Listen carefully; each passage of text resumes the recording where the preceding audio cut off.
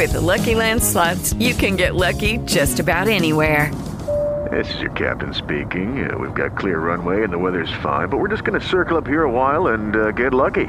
No, nothing like that. It's just these cash prizes add up quick. So I suggest you sit back, keep your tray table upright, and start getting lucky. Play for free at LuckyLandSlots.com. Are you feeling lucky? No purchase necessary. Void where prohibited by law. 18+ terms and conditions apply. See website for details. Blog Talk Radio.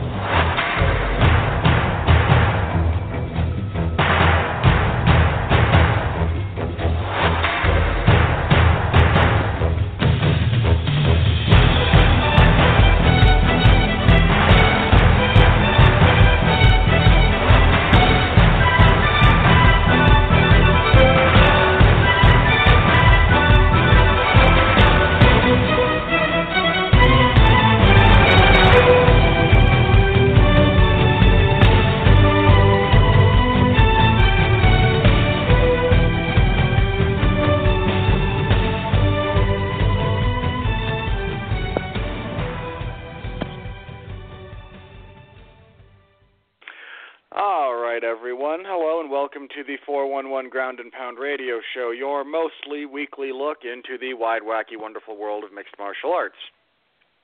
I'm Robert Winfrey, and I'm your host for this show. I need to open up very briefly with an apology for last week. Circumstances converged. Some of it was me battling an illness. Some of it was me visiting with my dad. Some of it was Blog Talk Radio being weird, which is nothing new. Just events converged, and the show last week wound up being canceled. There wouldn't have been a whole lot. I mean, we would have just previewed the card from yesterday, but that's the first time I've ever canceled a show last minute after it's already been scheduled, and I feel like kind of a jackass, especially since I didn't warn Pat and Jeff ahead of time that might be happening, and so I just wanted to apologize to everyone who was looking forward to that show last week, if anyone was, and to my guests for not letting everyone know about that possibility ahead of time. So that's on me. That's my bad. Tonight we've got this shouldn't take very long. I'm turning into Matt Colville, and I'll say that, and it'll just mean nothing. We will be reviewing last night's event, UFC Fight Night 118. Yeah, 118. Last night, yesterday morning here in the States. And we'll be previewing Fight Night 119, which is a pretty good free TV card, all things considered. So without too much further ado, again, there's some time constraints on this one for a couple of us. I don't want to belabor the point. But here with me, our regular panel. First up, 411 Mania's Jack of all trades. Jeff Harris is with us again. How you doing, Jeff? Go, go, Astros! Here come the Astros, burning with desire. Here come the Astros, breathing orange fire. The Astros won the pennant, and they're gonna win the World Series. So I hope you're all happy that they beat the Yankees. Thank you, everybody. I'm Jeffrey Harris. Yeah, Jeff has a dog in the hunt, so to speak, for the World Series that's going on. From the East Coast, and there's I know no he's hunt, made. Robert. There's no hunt, Robert. They're winning the World Series. I respect your fandom. From the East Coast, and if memory serves, a Mets fan rather than a Yankees fan, Pat Mullen is here. How you doing, Pat? Excellent, and Jeff may possibly be the only person happier that the Stros took them down in 7 than me. Fair enough. I literally love Justin Verlander. I literally love Kate Upton, which by extension makes me love Justin Verlander, so here we are. All right. On the list of things I didn't need to know, I just got to tick off 2 more boxes. I think that would make Pat hate Justin Verlander, but, whatever. Game respects game, fellas. That's fair. That's very fair. Fair. All right.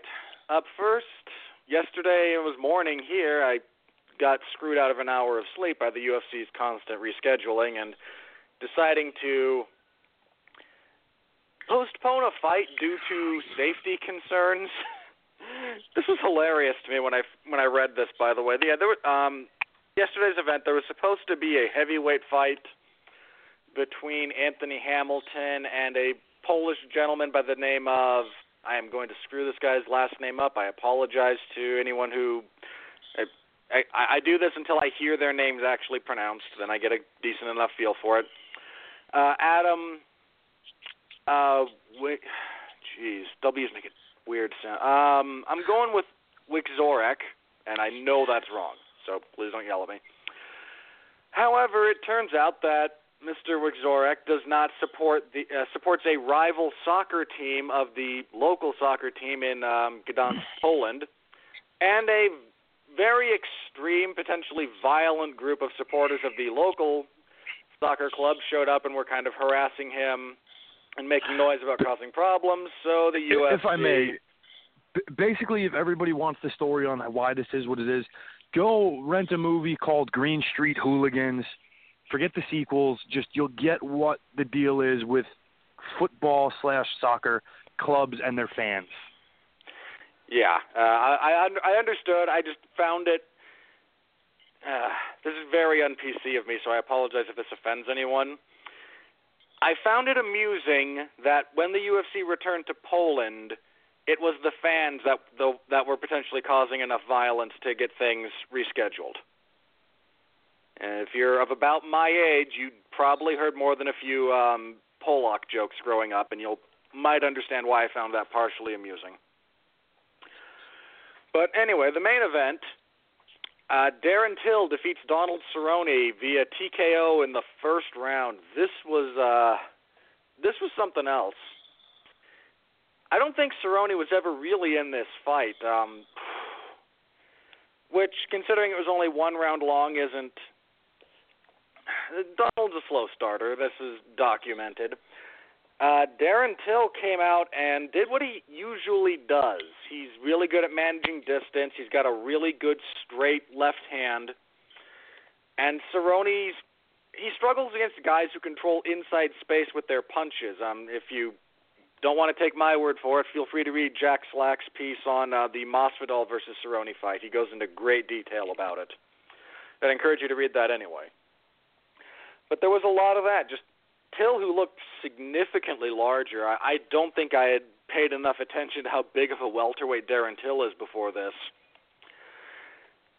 Just, a lot of distance management, a lot of good straight punches that caught Cerrone. He caught him with a 1-2 that nearly dropped him to his seat, followed up with an elbow, flurried, got the finish, badly shattered Donald's nose.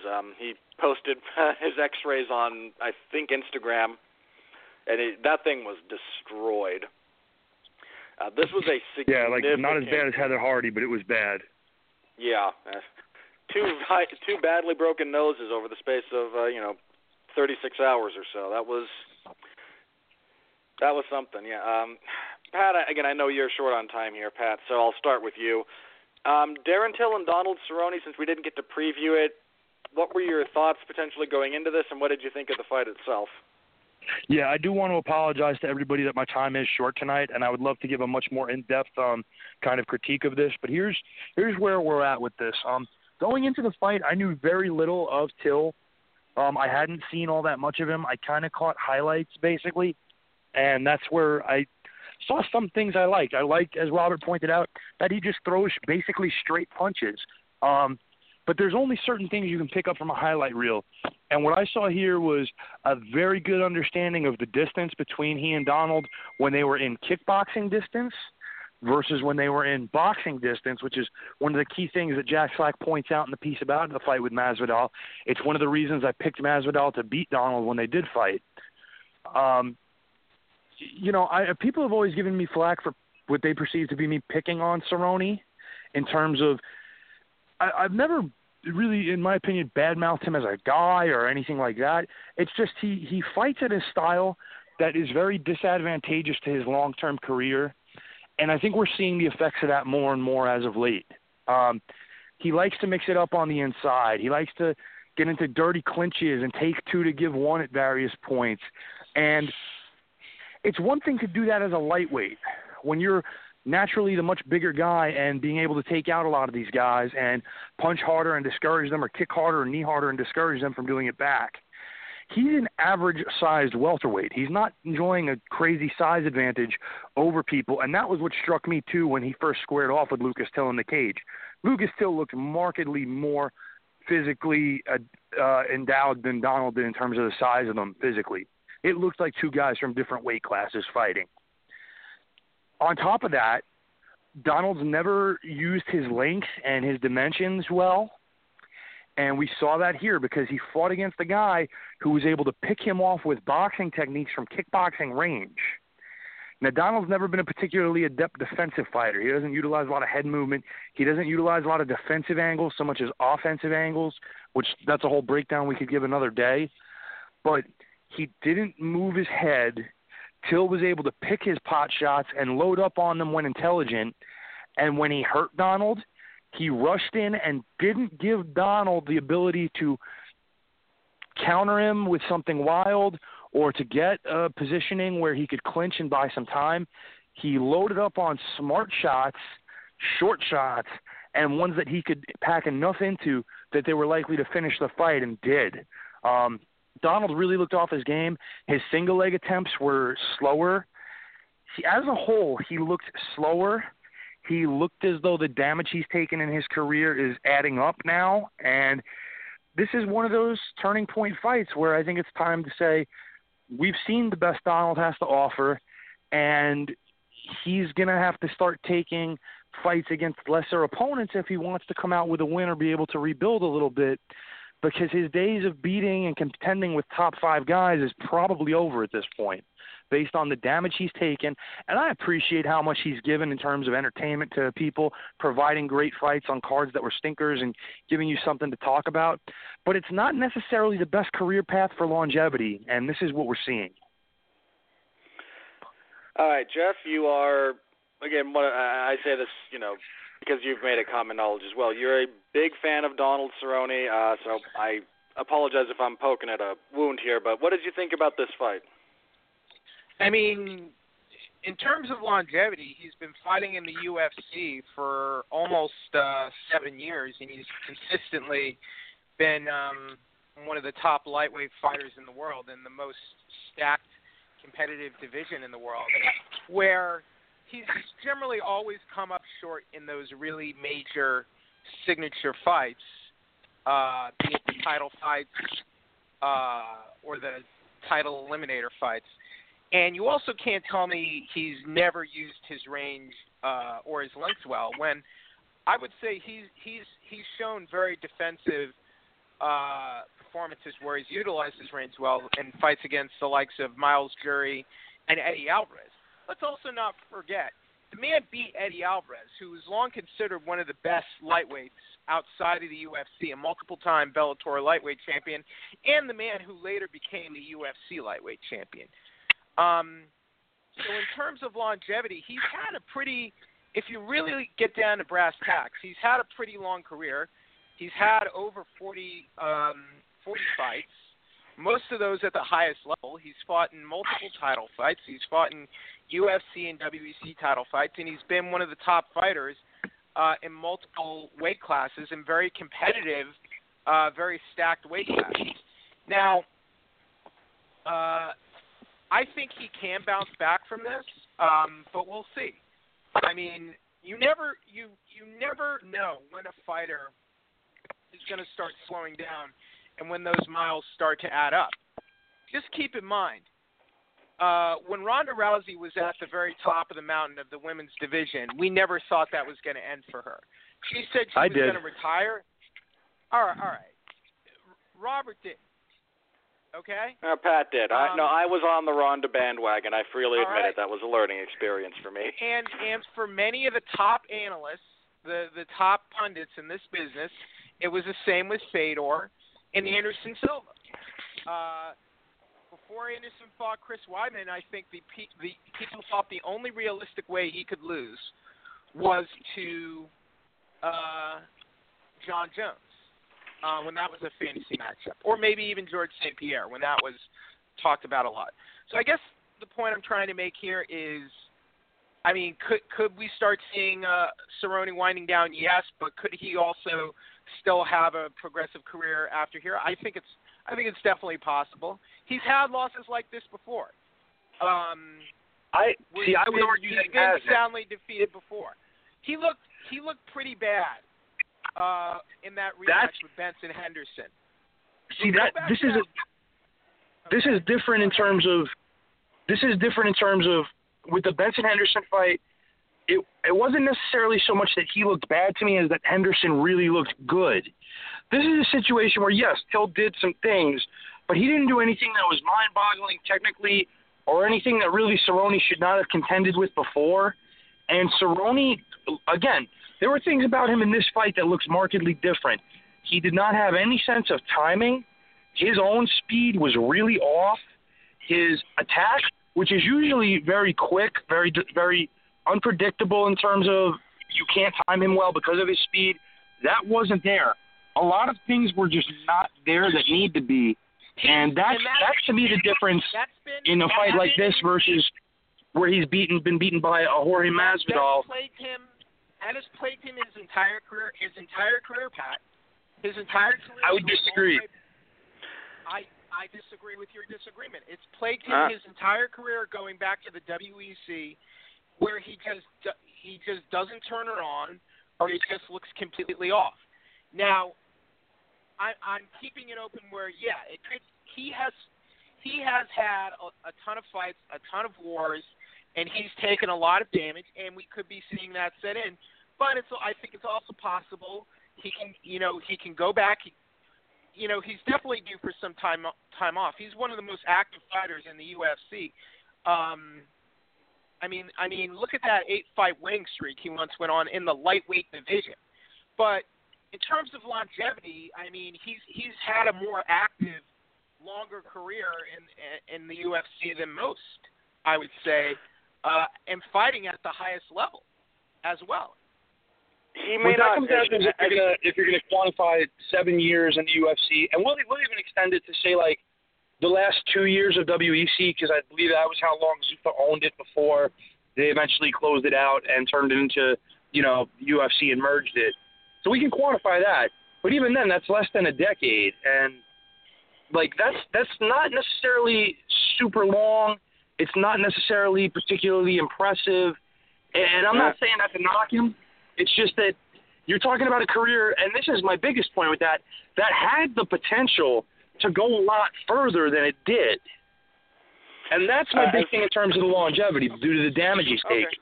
I mean, he's gone pretty far. He's gone pretty far. Look at Kenny Florian's career. I don't think anybody should look at anything for Kenny Florian's career. But Okay. He's arguably done better than Kenny Florian. Significantly better than Kenny Florian. I don't think anybody can argue that he did better. Or developing divisions. Diego Sanchez, who's been in the UFC even longer than Cerrone. I think the issue, if I may, I think the big issue with Cerrone is that, how do I phrase this? If his career were managed, I won't say better, but differently, we would probably still have a good 4 years to look forward to of him competing in the UFC. Because of the style he's adopted, as well as the pace at which he has opted to compete, we're going to get a much shorter period that is peppered with him becoming. Who cares about what if? Who cares about? I mean, what if? I'm bringing this up I'm bringing this up to explain the semantics you guys are arguing more than anything else. The guy's arguably had a very successful UFC career, and he's fought at the highest level in multiple weight classes, and he was consistently one of the top lightweights in the world in the most shark-infested, bloody, stacked division. Where he went on a ridiculous winning streak, which hardly ever happens. Here's the thing about that, though, and I'm not dismissing what you're saying. I'm not. It matters. From the perspective of the fighter, nobody wants to be remembered as the guy who was really exciting and fought in this fight, but never made it to the top and became the champion, or looked at as the best guy who didn't get a title shot due to politics or what have you. Nobody wants that. You're there, whether you're the first fight on the prelim or the main event in the title fight, you're there for one purpose, and that's to be the champion. And when you have the gifts that Cerrone has, the abilities that he had, and you shortchanged yourself by becoming more of an exciting fighter in the mold of an Arturo Gatti style of guy versus maximizing the gifts you had and maybe fighting a little bit less on the exciting side, but more on the side that was going to preserve you from taking that damage and give you a better chance at winning some fights you lost along the way, it's something that you don't want to be known for. Well, and ultimately that's a fight he's going to have to put up. All right. Well, what I would say to that, Pat, is from my perspective, there are always going to be great fighters who are just never going to get to that, who just can't ascend to that level. They're always going to be, and I believe they deserve acknowledgement. And besides that, I mean, look at a guy like Tyron Woodley, who won the title, and he can never get a good word from you at all. You loathe Tyron Woodley, so I mean, does that really matter to you? Ultimately, am I going to rank him right now as a better fighter than Donald Cerrone historically? Yes. From Woodley, so I mean, to me, it matters that the quality of fighters, their quality of fights, do matter to me. And I have said before, and Robert can back me up on this, that Cerrone, he just can't win those big fights. And that's always plagued him throughout his career. He's always had a mental block, or whatever you want to call it, that's kept him from winning those fights. Whenever he's fighting for a belt. I mean, he's won some really big main event and some key fights. I mean, I thought Eddie Alvarez was one of his better technical performances. And you can't tell me Eddie Alvarez wasn't a tough fighter, a good fighter. He's also another guy who's not. He's also not a guy who fights a style that's beneficial to him. Eddie Alvarez is another guy, and I don't think anybody can argue, who is largely a guy who fights more in a brawling, entertaining style rather than a style that's more beneficial to him. Eddie Alvarez won the UFC. He's a UFC lightweight champion. He did what you're accusing Cerrone of never being able to do. And And ultimately, he'll probably deservedly so be remembered as a better fighter simply because he was able to climb to the top of the mountain. I'm not saying Cerrone is legitimately like a Hall of Fame caliber fighter, but he is, to me, I just think his career and his performances deserve recognition no matter what anyone says, because he's consistently been one of the most exciting fighters the UFC has ever seen. That's fine, and they deserve recognition, absolutely. But is he a Hall of Famer because of it? Absolutely not. Hang on, we're getting off track here, guys. You've got to tread that line. He's had a successful and pretty long career. I mean, some guys never get to 40 fights fighting at this level, not to mention. Yeah, but those guys who are always – he's going to ultimately, unfortunately, be remembered as a guy who was maybe pound for pound the most exciting fighter consistently of his era. But unfortunately with that, he's also the guy who was always the bridesmaid, never the bride. And that's what's going to stick with him in terms of, what he's ultimately probably going to be best looked at as. He's a great, entertaining fighter who was never able to get beyond that. And it's ultimately not as good as being a winner. I mean, he's not the only one. There are going to be a lot. There are going to be a lot of guys. But the difference. He's actually in quite good company. There's a lot of guys that same thing is true of. Yeah, the difference to me with that though is that unlike a Kenny Florian, I think Donald was capable of a lot more from things he had shown, and he decided to shortchange himself for entertainment value. That's fair. And that's the point. And that's the main point. Look, he made it to the light. He got to the title level, and he got to that level. He was on one of the best runs you've ever seen in that division. Undeniably, he beat the guy. Honestly, probably the second best run in that division's history. I think only Tony Ferguson can make claim to a better one at the moment. He beat the former champion, who was the constant thorn in his side in the WEC. He beat Benson Henderson in their in their third fight. He beat the future champion Eddie Alvarez. He got to that level, but to me, it's not because of the way he was fighting. To me, it's the mental side. He's always had those mental blocks, and he's talked about this a lot. He's talked about his anxiety when he gets in there. To me, to me, there's not one single answer. I think it's a complex answer, but he's, even with this loss, he's still one of my favorite fighters ever. He's still an awesome fighter to watch, and he will be until he decides to hang him up. I don't think it's possible to have a really bad Donald Cerrone fight. I've never seen one, at least. All right, Pat, I know you're kind of running short of time here, so... He is 34. I mean, realistically, he's kind of at that tipping point that many athletes get at this point when they fought as long as a guy like Cerrone has. Yeah, that's fair. All right, I'm going to break from structure for just a minute here. I know Pat's going to run a little short on time. I want to make sure he has the chance to say anything else about was there anything else on this card? That was the only fight I really wanted to go into detail on, and I thank the both of you for it. Pat, was there anything else from this card you wanted to talk about, and then anything from the upcoming one? Not from this card. However, on the upcoming one, there's a particular fight of interest for me, which is, of course, the main event. Lyoto Machida may be my pound-for-pound favorite fighter of all time. And that's not something to be taken lightly with me because I've been watching MMA since 1994, really, when I first got UFC videotapes. And Machida was a guy I really loved to watch fight because of the style he presented, because of everything that went on in his fights. I had such an enjoyment level of it. Now, he's coming off of a suspension. He's coming off of a devastating loss.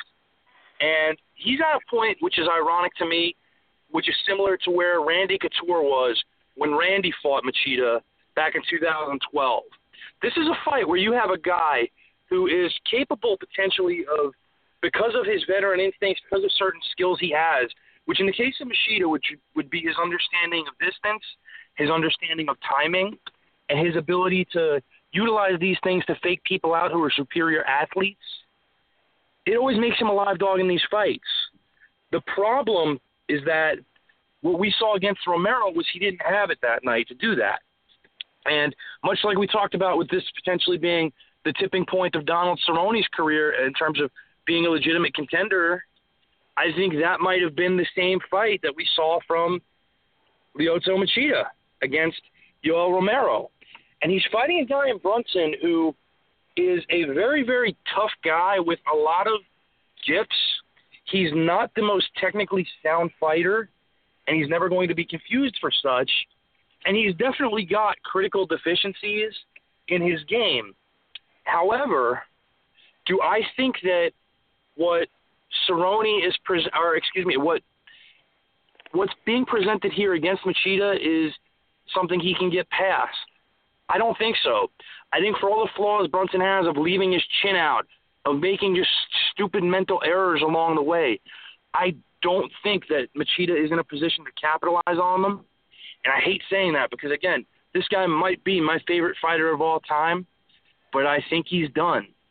And if he is, I say bully on a great career. He was the UFC light heavyweight champion at a time when light heavyweight probably had its real division renaissance, or at least the start of it. He's beaten some really good names along the way, had some memorable fights, and he kind of reemphasized the art of fighting in terms of what it's supposed to be at its purest. Hit, don't get hit, and win. And I appreciate that so much, and I'm going to miss him. And ultimately, I think Brunson has the athletic ability, the power behind his strikes, and the gas tank to hang in there to avoid falling into anything that Lyoto would have caught him with a couple of years ago, potentially, but I don't think he would now. And I like Brunson here to stop Machida. And if that does happen, I ultimately hope that Lyoto does retire and call it a career because it's been a great one. And he doesn't need to take any more damage like we saw against Yoel Romero. And Luke Rockhold. Yeah, and Luke that was a Rockhold. pretty gnarly one, too. All right, anything you want to plug, Pat?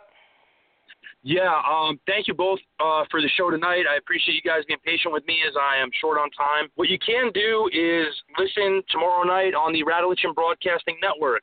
I will be guest starring on the Screaming Boy podcast. And basically you will hear me, Jesse Starcher, Ronnie Adams, talking about the cult classic hit, The Monster Squad, a film I grew up with and have an unconditional love for. It's absolutely one of my favorite films of all time for its camp value, for so much fun I had watching it as a kid. So you can listen into that. We'll be live tomorrow at 9 o'clock on the Radulich and Broadcasting Network. You can hear it from me, Ronnie, and Jason. I expect a tremendously fun show. Thank you guys for being here with me tonight. Thank you, Jeff. Thank you, Robert. I look forward to listening to the rest of the show when I can, and I will see you both next week. I'll see you then, Pat. All right. Jeff, moving on to the co-main event from last night's card. Karolina Kowalkiewicz defeats Jodie Esquibel via unanimous decision, 30-27 twice, won 30-26. This one is expected. I mean, I've seen Jodie Esquibel's run through Invicta. This seemed like kind of a gimme. It was a get-well fight for Karolina. Let's be honest. Yeah. She just picked Esquibel apart from distance. Karolina called out Jessica Andrade after this, which I think would be an interesting fight. But I like that fight. There's some interesting ways they kind of match up. They'd talked about putting that together before. I would be very interested in how that plays out. But Karolina got a feel-good win. Andrade fought Gadelia. She won that fight. Yeah, she smoked Claudia Gadelia, which shocked me. They could do that fight. I wouldn't be opposed to that fight. But do we know that does Andrade want to stay at strawweight, or does she want to move up? Because she did used to fight at women's bantamweight. I think she's planning on staying at strawweight. She just beat title. I honestly, if the UFC introduced an atomweight division, she could probably fight there. She's like 5'1.5". I mean, she is You could easily make that fight. You don't have to, but that's a fight you could definitely make next for both women. Next up, Jan Blachowicz defeats Devin Clark with I'm calling it a rear naked choke, but I don't think that's actually the most accurate descriptor. Bulldog. It was a bulldog choke. That depends on how you want to, this is where we get into weird naming schemes. Because normally a rear naked choke involves actual control over the back, which Blachowicz did not have.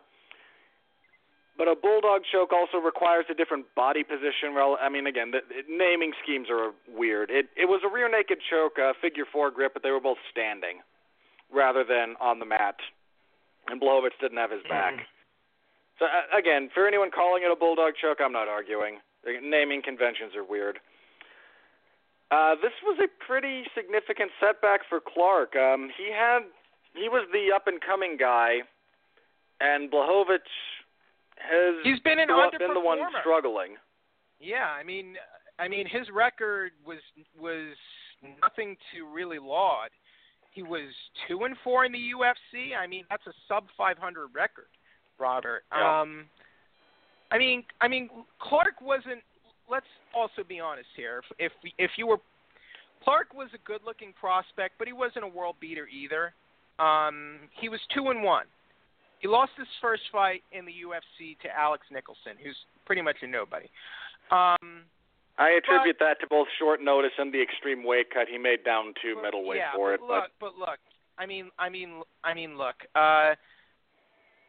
He got submitted. It happens. If he's going to be something in the UFC, sometimes I believe sometimes you truly need a loss to find out how good of a fighter you really are. All the best fighters lose, and no matter what anyone says, I think the loss can truly make or break a fighter's career. but we'll see. Yeah, decent enough stuff from Blachowicz. His left body kick is nasty. He did some serious damage to Clark with it. And he should get a lot of credit for being able to grab that choke in that position. I mean, there's things Clark should have done defensively, but he took advantage of an opportunity as it was in front of him. Give him credit for that. I think I don't really see him getting higher than this, though. I think he'll always kind of just generally be at this middling, semi-gatekeeper level. Not a lower-level gatekeeper is how I would consider him. Yeah. And kicking off the main card, Oscar Pihota defeated Jonathan Wilson via unanimous decision, 3:30-27. I actually think I had this 30-26. Pihota's stand-up looks a little lackluster, but his grappling is superb. His transition game, the way he grabs at submissions, this was I'd never seen the guy fight. This was something. He's got some pretty serious grappling skills that I don't know how far they'll take him, but he's really good here. Also, my phone might be dying on me, so that will make things interesting. I think I have a way around that if it actually becomes a problem. Anyway, so Jeff, on Mr. Pihota's debut, what did you think about this? He won. All right. As for the prelims, let's see here. Marcin Held defeated Nasrat Haqparast via unanimous decision. 30-27 across the board, which I firmly disagree with. I actually scored this for Haqparast. At a minimum, giving Held the first round I think is wrong. But Marcin Held finally got the monkey off of his back. I imagine Clucky just felt bad about the Lozon fight. Brian Kelleher defeats Demian Stasiak via TKO in the third round. This was a good little fight, actually. Kelleher, the way he set up that finishing combination was really nice. Ramazan Emeev defeated Sam Alvey via unanimous decision, 30-27 across the board. This fight sucked out loud. Andre Fili defeated Artem Lobov via unanimous decision, 30-27 across the board. You actually could have gone 10-8 in the first. Fili dropped Lobov really hard with a head kick. Artem Lobov sucks. Yes, he does. Warley Alves defeated Salim Tuhari via unanimous decision, 30-27, 29-28 twice. Nothing much here. Aspen Ladd defeated Lena Landsberg via TKO in the second round. Aspen Ladd has a rough first round frequently, but she listens to her coaches, and that can get you a long way. The adjustments she made going into the second were nice. And kicking everything off, Josh Emmett defeated Felipe Arantes via unanimous decision, 30-26, 30-26, and 30-25. It was a fight. Arantes had an absolutely awful first round, which was a clear 10-8 and arguably a 10-7. He got dropped 4 times. All right, Pat, any burning desires, any thoughts on those fights? Pat left. Or wait, is he still here? All right, fair enough. Give me 1 second. Let me swap phones here. This should work. Well, I have some burning desires. Yeah, there we go.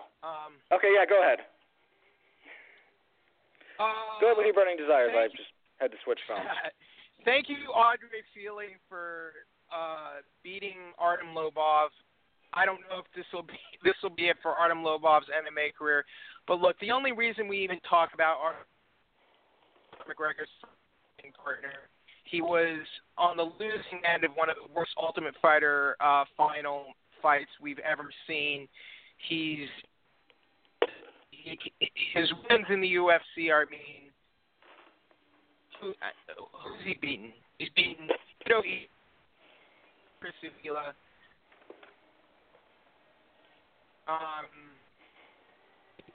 In an undeserved main event spot against Cub Swanson, and he just lost to Andre Fili. And, look, I'm not saying Andre Fili doesn't deserve to be in the UFC. Consistent. He's on and off. Look, every fight wins, loses. Every fight. One here, but that he's probably going to lose his next one.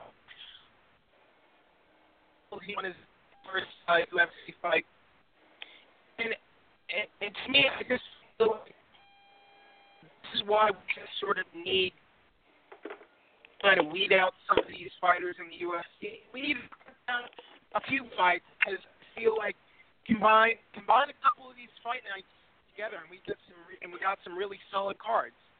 And next week is a decent card, but I mean, throw in Darren Till versus Cerrone, the Covington fight, and Blachowicz on there, and you got a pretty decent fight night card, I think. I mean, you get better than decent, I would say. Above average. Well above average. Yeah, again, we talked about this a little bit a couple of weeks ago. I'm curious as to what their new TV deal will allow them in terms of scheduling and number of events and flexibility. All right. That was Fight Night 118. Thank you to everyone who was up early enough to follow along with me there. Much appreciated. Okay. Coming up on Saturday, we have Fight Night 119. We already touched on a little bit the main event. Derek Brunson versus Lyoto Machida. Machida coming off of that suspension, which was it was kind of dubious, but he accepted it, so it wasn't dubious. So he accepted it, but the substance he tested positive for shouldn't be banned, which is why I bring up the dubious nature of it more than anything. But I mean, that's all we know. Just because you think it shouldn't doesn't mean he wasn't doing anything wrong, or he shouldn't have been suspended, Robert. I mean, if we just I'm not going down that rabbit hole. That's a whole other thing. Pat brought up a lot of the salient points here technically. I'm going to go the opposite direction as far as his pick goes, and here's why. Derek Brunson's striking technique is pretty bad. Mostly, if you watch how he strikes, he leans forward, and his chin is right up in the air. What he does have going for him is that he does have the power to end this in one shot. He does. Even against a guy like Machida. And if he just bulldozes Machida, I won't be surprised. I do need to make that very clear. The question is, does he have the skills and does he have the fundamentals to cut off Machida and get a hold of him? And he is a good wrestler, and Machida has historically had trouble with strong wrestlers in the past. Specifically, Yoel Romero. I mean, maybe not a wrestler, but Luke Rockhold's a very good grappler, and John Jones, and Chris Weidman. Yeah, as far as this, I have a really hard time seeing Machida missing the obvious target that is Brunson's chin as he tries to bull rush forward, and he leads with his chin. I mean, it's almost comical. But if he's diminished and if the layoff has a big impact, and 2 years is certainly nothing to sneeze at, especially at his age, Brunson could easily win this fight, and maybe I'm being a little overly sentimental here, but I think Machida's going to find a counter punch and just kind of sit him down. Might be wrong. I'm prepared to be wrong, but there's really only the two ways this goes. Here's my other thing against Machida. I think Machida has had a very unique and impressive style at times, but I think sometimes that style has been a mark against him because I think times it looks like low activity. And that's cost him, I think, specifically against, I think that's why he lost the Phil Davis and Quentin Jackson fights, honestly. Because I think sometimes he uses that style and he's active and he's scoring points and he's getting his shots in. But I think other times it doesn't look like that style doesn't look like it's effective. And I think even if you're a big Machida fan, to me, you can't deny in some of those performances, he looks like he's not really doing anything. Yeah, he's had weird performances. That's very true. And then sometimes even when he's had good performances, I still can't believe people scored that fight, the Rampage fight for Quentin. It blows my mind. I can see why though, because he his best round was the third round. And the first two rounds, he really was not. Maybe he was more effective. Maybe he got more shots, but he didn't really do that much in either of those first two rounds. And if Rampage had done a significant enough job providing a counter argument, I wouldn't be baffled by it. But again, like the Davis fight, I understand. I completely disagree, but I understand why people score that fight for Davis. The Rampage one is one that that's the one that I just I don't get. But and what about the first fight with Shogun? Oh, I love that fight. I honestly don't score that fight when I watch it. I love that fight too, but I love it more for Shogun proving that, look, at the time everyone thought Machida was going to be unbeatable and was going to go up heavyweight and fight Brock Lesnar. People were talking about that in 2009, People were. Robert. I remember. All right. Machida was considered that he was that lauded back then, and Hua was seen as over the hill at the time. He was basically, okay, they're bringing in a big name, a guy who used to be like really great, who Machida is just going to come in and he's going to steamroll Shogun. He's going to do the job to Machida and make Machida look good for his new title run. And Shogun basically showed up Machida and proved that the dragon, you can slay the dragon. And by the end of that fight, Machida was on spaghetti. He was standing on spaghetti legs, was taken apart by leg kicks, and was totally off of his game by really fantastic cardio. He got out cardio by Shogun in that fight. And yeah, I love that fight too. It's just the story of that fight was how bad it was. Cecil Peoples scoring that fight for Machida and saying leg kicks don't win fights. I mean, and that really, as much as it sucks, it seriously marred that fight. I haven't scored that. I haven't watched that fight and scored it in a very long time. I should probably do so as an exercise. And look, I definitely like the arguments in favor of Machida's style because I think for the most part that style, it served him well, in his run to get the title shot, winning the title. It served him. Look, he knocked out Thiago Silva and Rashad Evans when those wins meant something. Yeah. You know what? I'm going with you, Robert. I'm picking Machida, even though he hasn't fought in over 2 years. Brunson has just been so inconsistent to me. I don't feel confident picking him to win this fight. Yeah, I won't be shocked if he does, but he just leaves such a giant target for a skillful counter striker to hit that I can't pick him here. But again, I won't be shocked if he wins by any stretch of the imagination. Machida did look horrendously slowed down, but look at how Brunson did against Anderson Silva. And yeah, maybe he should have won that fight, but I got to be honest, I don't think he looked great against Anderson Silva either. He didn't. And we'll see if Brunson has learned from that fight and if he can move past it. But I don't know. To me, he's too inconsistent. Yeah, that's the biggest thing he really does have to fix if he wants to be a elite level middleweight. And it goes back. It goes back to his earliest days in the UFC, where he came in talking a big game. He looks horrible against Chris Levin.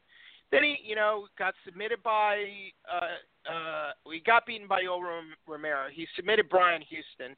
Then he had a pretty good run. He got up to the top 10. Lost to Robert Whittaker. Looked like crap against Anderson Silva, even though he was pretty bad in that Whittaker fight. That Whittaker fight was almost comical.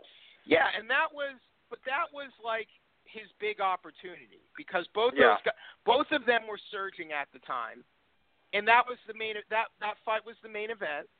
That was That was going to be the big turning point for either of them. Whoever won that fight was going to go on to big things. And Brunson decided to charge headlong after a guy who's pretty good at counter striking. Right, and then right after that he fought Anderson Silva, and honestly, if you can't beat Anderson Silva in 2016, or I know that was this year, wasn't it? 17. It was this year. If you can't beat Anderson Silva in 2017, there's some reevaluation that needs to go on. I don't feel confident. I don't feel confident about Derek Brunson here. Yeah. Just your co-main event. Now look, could he stop Machida? Yes, but man, I just don't feel good about picking that. So Machida. Yeah. All right, the co-main event. This is gonna suck. I'll say that right now. Demian Maia is fighting Colby Covington. Yeah. Look, guys, this fight's going to suck.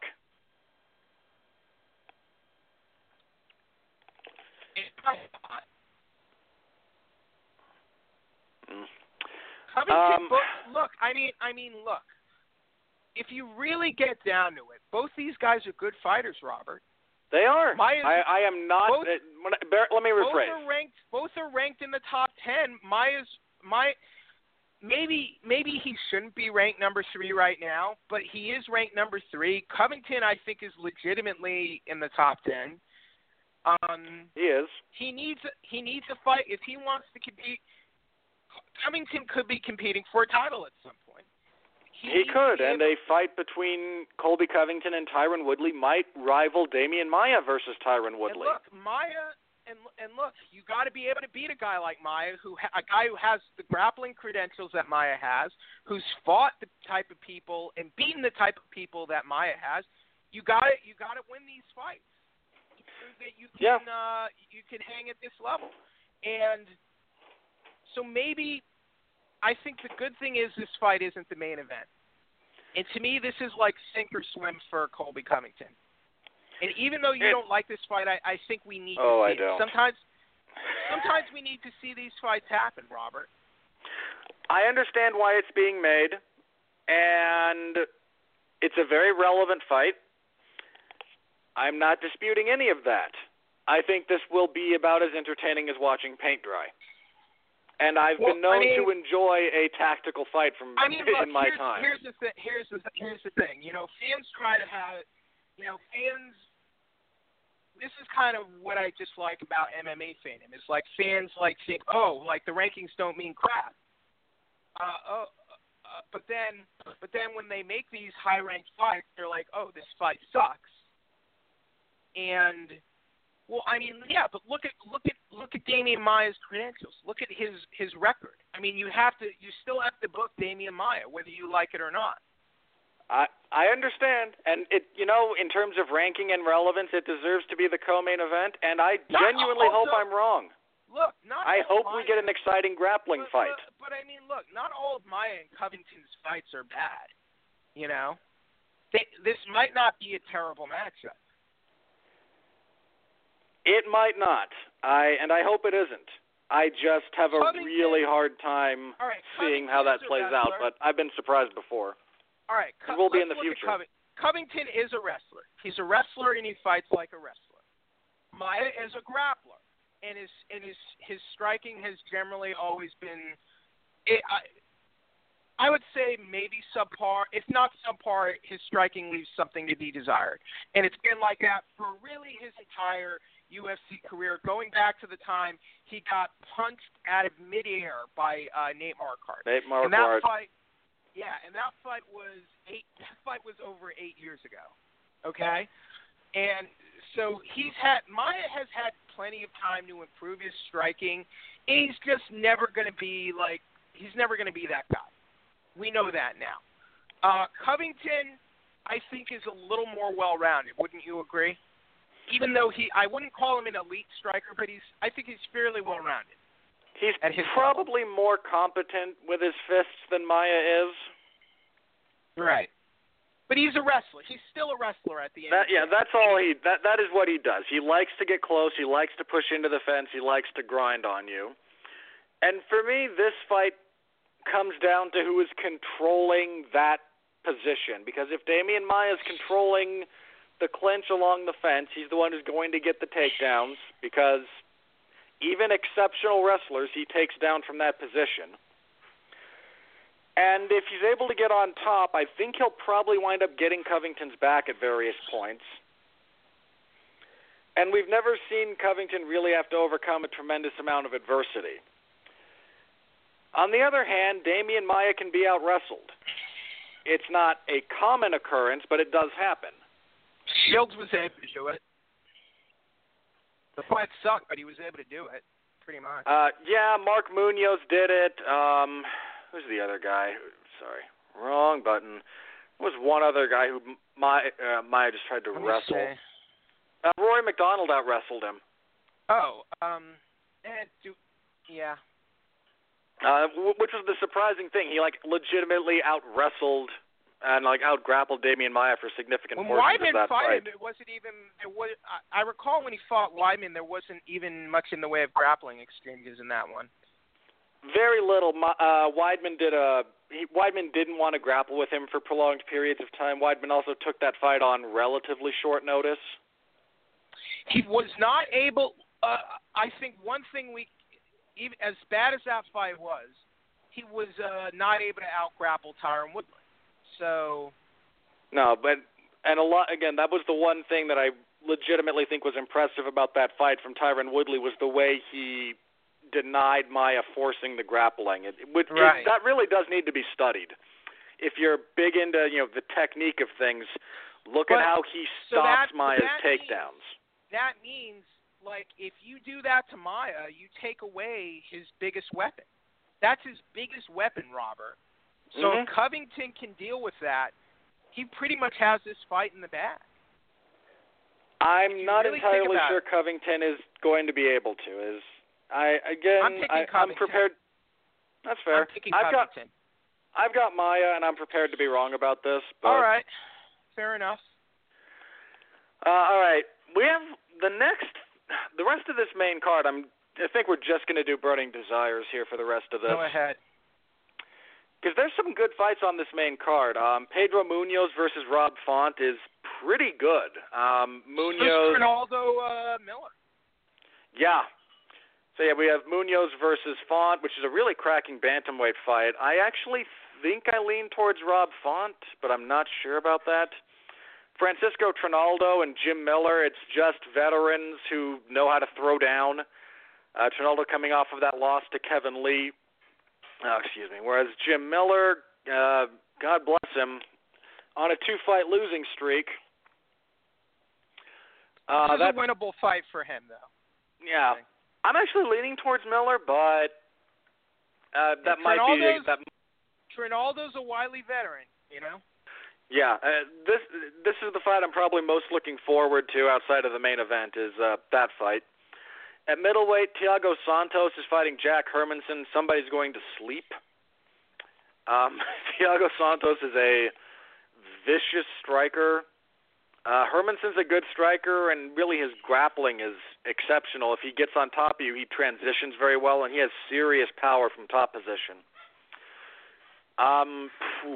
That's a good one. I will lean towards Santos. Not sold on that one, though. And kicking off the main card, John Lineker is fighting Marlon Vera. Lineker coming off of that loss to TJ Dillashaw. And Vera beat Brian Kelleher. Vera's on a pretty decent run. I lean towards John Lineker because of the style at which he fights and the fact that very few people are actually prepared for it. Vicente Luque is fighting Nico Price. That's not bad. Nico Price has kind of been winning me over recently. Antonio Carlos Jr. is fighting Jack Marshman. That should be an interesting one. I will actually lean towards... What's old Shoeface done recently? I'll go with Jr. there, why not? Elizeu Zaleski dos Santos is fighting Max Griffin. I actually lean towards Griffin. He's had a good run recently. And on Fight Pass, we have Hakran Diaz versus Jared Gordon. That's a pretty make-or-break situation for Diaz, who's lost his last two. And Gordon beat Michel Quinones. Yeah, I'll go with Diaz there. At flyweight, Deiveson Figueiredo is fighting Jared Brooks. That's pretty solid, actually. Brooks is a decent flyweight. He's undefeated. I'll go with Jared Brooks there. And kicking everything off, Christian Colombo fights Marcelo Golm. I know nothing of Golm, so I'll go with Colombo on that principle. All right, Jeff, any burning desires from the rest of those fights? Again, that main card's pretty solid. Trinaldo versus Miller is a fun fight. Lineker versus Vera is a very good fight for bantamweight. I like Price versus Luke. I mean, Price is coming off that amazing knockout victory over Alan Chaban, who's a guy I really like. He submitted Brandon Thack. So, I mean, he's undefeated and arguably should be 3-0, but he had the marijuana against Morono. I mean, marijuana is still a thing. So there are some good fights. Yeah, there are some really good fighters on this card overall. So those are my main burning desires. Our last UFC card before the Ultimate Bisping versus St. Pierre extravaganza. I hate that fight so much, but I can go into detail next week when we preview it. You're gonna go crazy when you see that fight. You're going to go crazy with joy. No, I might just go crazy, which is not out. Water is wet. Water is wet, and GSP beats Michael Bisping. I hope so, just because it would be hilarious. And in fights like that, I genuinely root for what I think will be the funniest outcome. Yep. But that's a really great card. The rest of that main card, you have Garbrandt and Dillashaw finally squaring off. I am anxious to see that fight. You have Joanna and Rose Namajunas, which is a great fight. Stephen Thompson and Jorge Masvidal is a really good fight, and Johnny Hendricks desperately tries to salvage his career against Paulo Bohacinha. So you have three really great fights on there.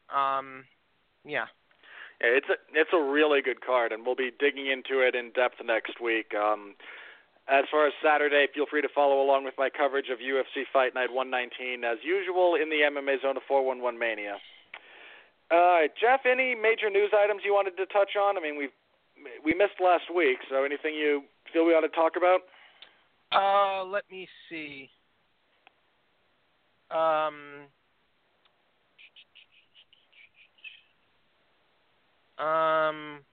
Conor McGregor was at the fight yesterday in support of Artem Lobov. So there was that. We still don't know what he's going to be doing next. Did we bring up Mark Hunt yet? We did, I think, a couple of weeks ago. It was right after that news broke. Okay.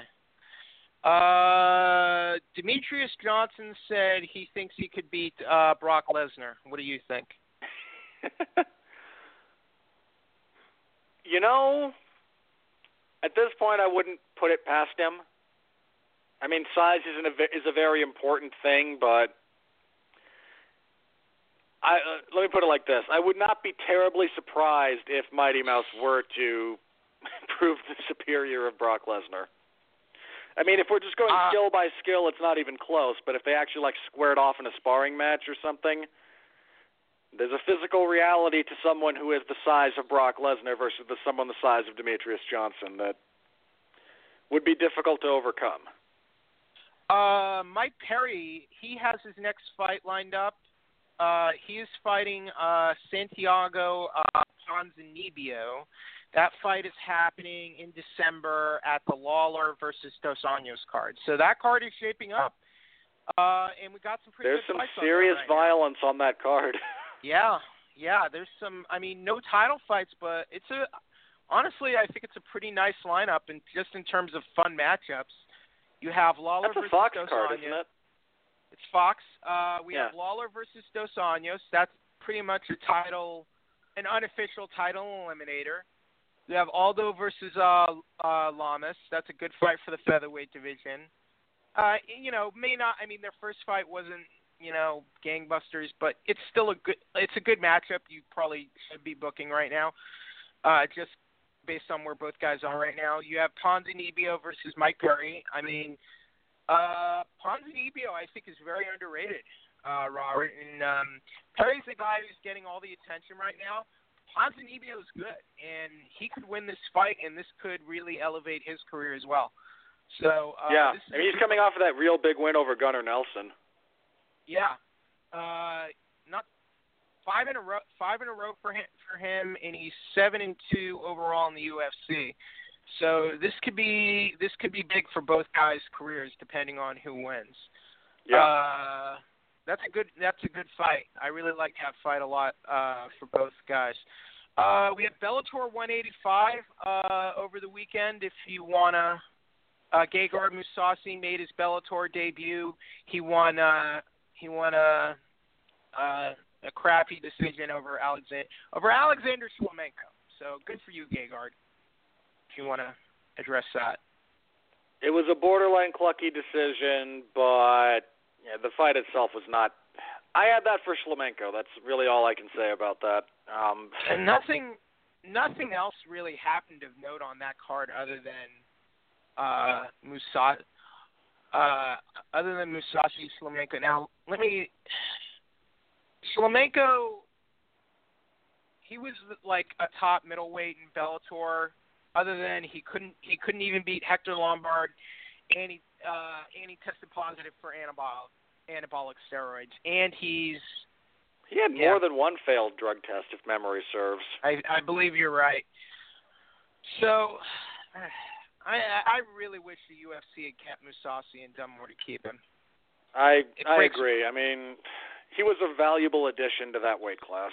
It makes me sad that he's fighting in Bellator, and he's probably going to retire fighting in Bellator. I just wish that wasn't the case.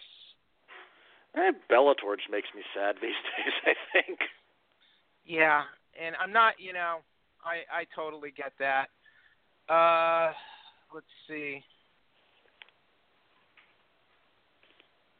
Lyman Good is suing a supplement company. He is claiming tainted products they sold caused him a positive USADA drug test. I'm curious how far that goes. I wish him the best of luck. I just don't see. Honestly, I really struggle to believe this excuse at all, Robert. I really don't believe these guys. I mean, Daniel Cormier, he says he takes supplements, and he's been competing in the Olympics and MMA for a long time. I don't think he took any of those supplements when he was competing internationally in wrestling because but I mean, if the for a variety of reasons. If the supplement industry is just this reckless and it's just it is. This all right, but I mean, I just. If all these guys are taking supplements and not having any issues, I wonder why guys that are. To me, it feels like it should be happening even more than it is. I don't really believe these excuses. I'm sorry. I don't believe John Jones. I didn't believe Yoel Romero or anyone else who's trying to. And I don't think Lyman Good's going to get very far with this lawsuit. I imagine the company he's suing will dissolve and rebrand itself before it gets anywhere. And they'll go back to manufacturing supplements out of their mom's kitchen, cross-contaminating everything with raw chicken. All right, speaking of which... Which is not a joke, mind you. That happens.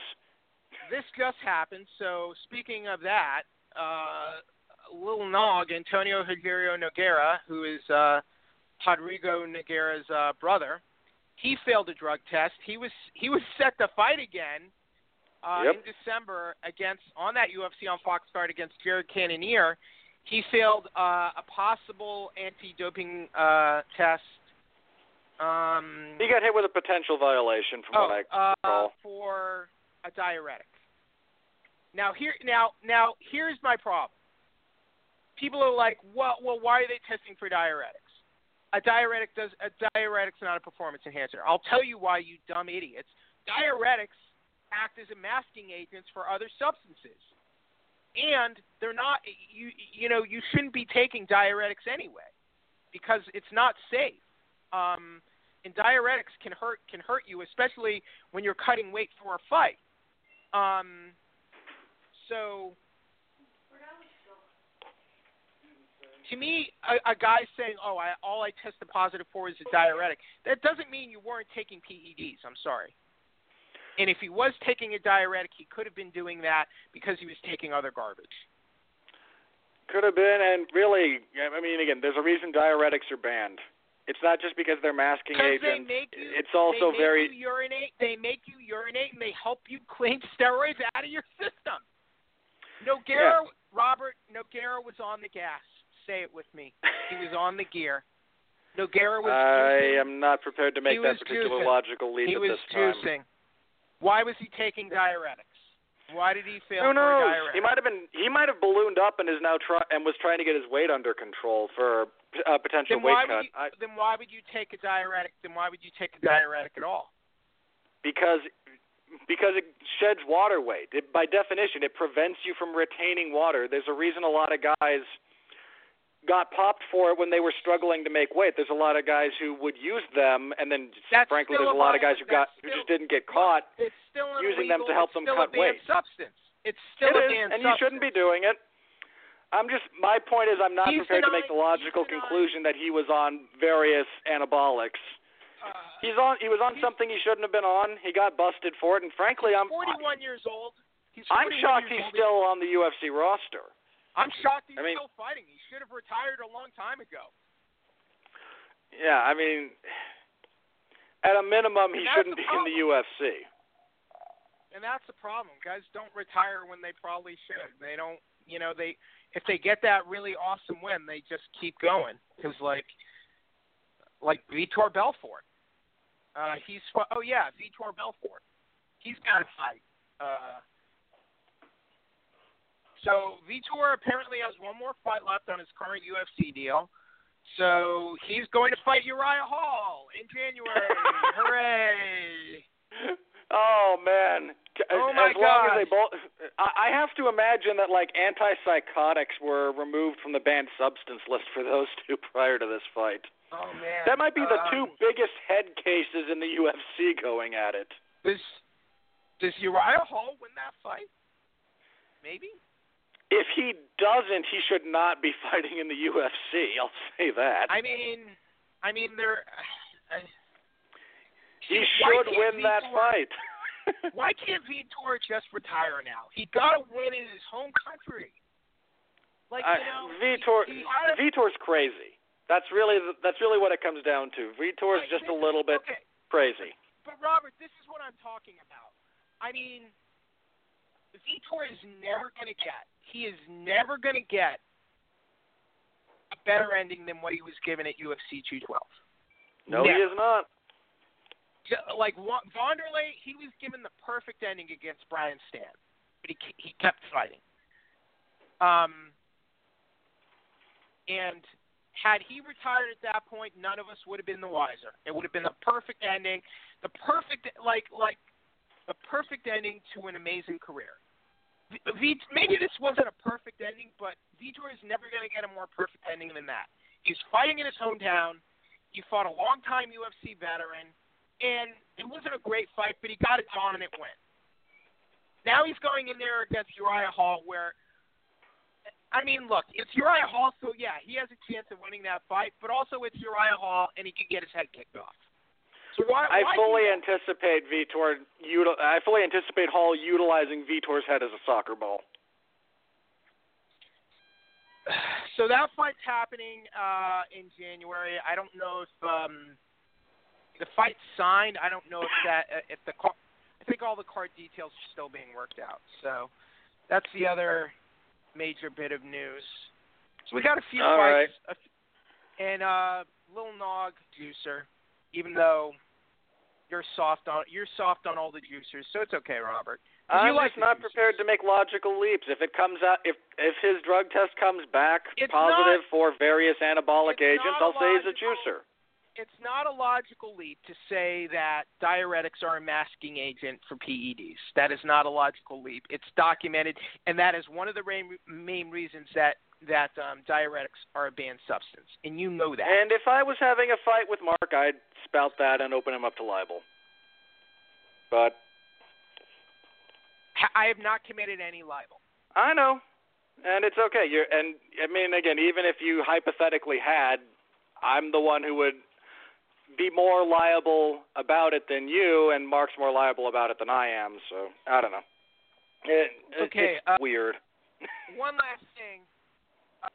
Dana White was on the TSN MMA show talking about John Jones, and he says if John Jones gets another long-term suspension, it would be the biggest waste of talent ever in all of sports. Do you agree with that statement or disagree? I would have to disagree just based on the broadness of the category. Because all of sports encompasses so much. Yeah. What about in all of MMA? Easily. Considerably narrows it down. Right now, he is easily the biggest waste of talent in MMA. And when you consider what he actually accomplished, the fact that I can say that and believe it is pretty shocking. It's just tough. It's tough to talk about this. It's always tough to watch someone, especially that level of greatness, throw it away. It was tough in boxing in the 90s with Tyson. It was tough in boxing for various points with Ali. Baseball with Darryl Strawberry, man. Yeah, it's always rough. And Strawberry probably had just as many, if not bigger, comebacks. But, Darryl Strawberry. The guy he was partnered with for a while, Doc, his nickname. I watched the 30 for 30 thing on them. I can't agree wholeheartedly because I'm not familiar enough with certain sports to really make a comment on whether or not he'd qualify as the biggest waste of talent if we factor in, weightlifting or tennis. But in all of MMA, easily. And if you want to include him in the discussion of biggest wastes of talent in all of sports, I wouldn't disagree with him being in the discussion. Not one bit. And I think what's difficult about that is how good these guys are without all the and how good they were without all these things shortchanging and holding back their careers. So it's scary. In a way, it's scary to think about how much even bigger they could have been. Yeah. Without all this nonsense. It is. There you go. It's a sad thing. All right. On that somewhat depressing note, what do you got to plug, Jeff? All right. So I'm going to be seeing Thor Ragnarok on Thursday. There's no embargo, so I can say I am in fact seeing the movie. I will be reviewing the movie for the site. In the process of doing a write-up of The Evil Within, but you can check out my earlier preview of that game for The Evil Within 2 for PlayStation 4. Got some other stuff I'm working on, but mainly the Thor Ragnarok review. And check out my review of Blade Runner 2049. Blade Runner 2049 was a very good movie, yes. Beautifully shot, very nicely directed. Was it a masterpiece or superior to the original? No. I think the original is a more enduring classic. I think, to me, it's not as good as the original. But is it a good companion piece? Yes, I think it is. I think it's worth seeing at least once in theaters if you have the time. So, Robert, go see Blade Runner 2049 if you have time. Already did. Did you like it? Like's an odd thing to say about that movie. I agree with you. Do you like any version of the original? This is going to sound really weird because I know it's the worst version of it. There's part of me that has a soft spot for the theatrical cut. Because I'm the same way. I feel the same way. I actually like I think it's the final cut is my favorite version of the original Blade Runner. Right. As far as this one, it's an interesting meditation. Yeah. You can listen to Mark and I review it. It's in the archives and the. I will check that out. There's a lot good about it. Really, if you like watching acting, watch Ryan Gosling in this movie because there's a lot of very subtle stuff that he does that's fascinating. I agree. And to me, my thought was, like, some of the parts of this movie are greater than the whole. And to me, Blade Runner 2049 fits that expression to a T. And that's why I can't really in good conscience call it a masterpiece, as some critics are, because it's just, overall, I think it doesn't hit all the notes. And there are certain characters and subplots that I feel are either undercooked or just don't really go anywhere or aren't well served in the movie, which I think is bad for a movie that's 2 hours and 43 minutes long. But there are things, like you said, there are things Ryan Gosling's doing. There are parts of the movie I find very fascinating and really profound. And that's why I like the movie and think it's worth seeing at least once. See it at least once and see it for yourself. But the original, I like the voiceover in the original, even though that's kind of seen as a widely derided element, because it adds to that kind of that kind of noir detective story style. That I thought, okay, this is sort of a futuristic tech noir, and you kind of have that kind of Philip Marlowe kind of hard-boiled detective narration that I think adds to the ambiance and the atmosphere of the movie really well. But I'm not going to say you're wrong. If you dislike that element, I don't think you're wrong, because we all have our own feelings and opinions. But I have a soft spot for that version as well, Robert. I think it helps when you realize that the theatrical version and, for want of a better phrase, the director's cut are actually two different movies. Yeah, definitely. But yeah, so I will have to go to the archives and check out your podcast for Blade Runner. I always enjoy your movie discussions. So thank you, guys. Appreciate the time this week, Robert, and look forward to the next one. I'll see you next week, Jeff. All right, brought it up there, but Mark and I reviewed Blade Runner 2049 last Tuesday, which you can find in the archives in the Radulich and Broadcasting Network. This Tuesday, Mark Radulich and I will be reviewing Geostorm, because Mark hates me. That's about all I've got. I haven't seen it yet, so no preview for you guys, but I'll see it on Tuesday. I will suffer because I imagine it's going to be awful. And I like disaster movies. I have a soft spot for that genre, and even I think this is going to be awful. Anyway, Tuesday at 9 p.m. Eastern Standard Time, Mark and I will give that the full treatment. We will be reviewing Thor Ragnarok when that comes out, which should be interesting because Mark's gung-ho and I am not. But I'm prepared to be wrong. I've been excited about movies that I wound up hating and been unenthused about movies I wound up really enjoying. So I hope I am wrong about Thor Ragnarok, but every preview I have seen of that has led to me feeling less and less enthused. And I know I'm in the minority there. So feel free to check out our review when that comes out. Next week we'll be reviewing Fight Night 119 and previewing UFC 217, their big cash cow of the year when Michael Bisping defends the middleweight title against George St. Pierre. God, I hate that fight. All right, I'll see you all next week for that. Until then, everyone, thank you for listening. Thank you for sharing us with your friends. And again, as always, I know where you can go for this kind of content. I am humbled that you choose mine as a supplement to your MMA knowledge and experience. So thank you all very much. Until then, for Jeff and Pat, I'm Robert Winfrey. Please continue to be well, be safe, and behave.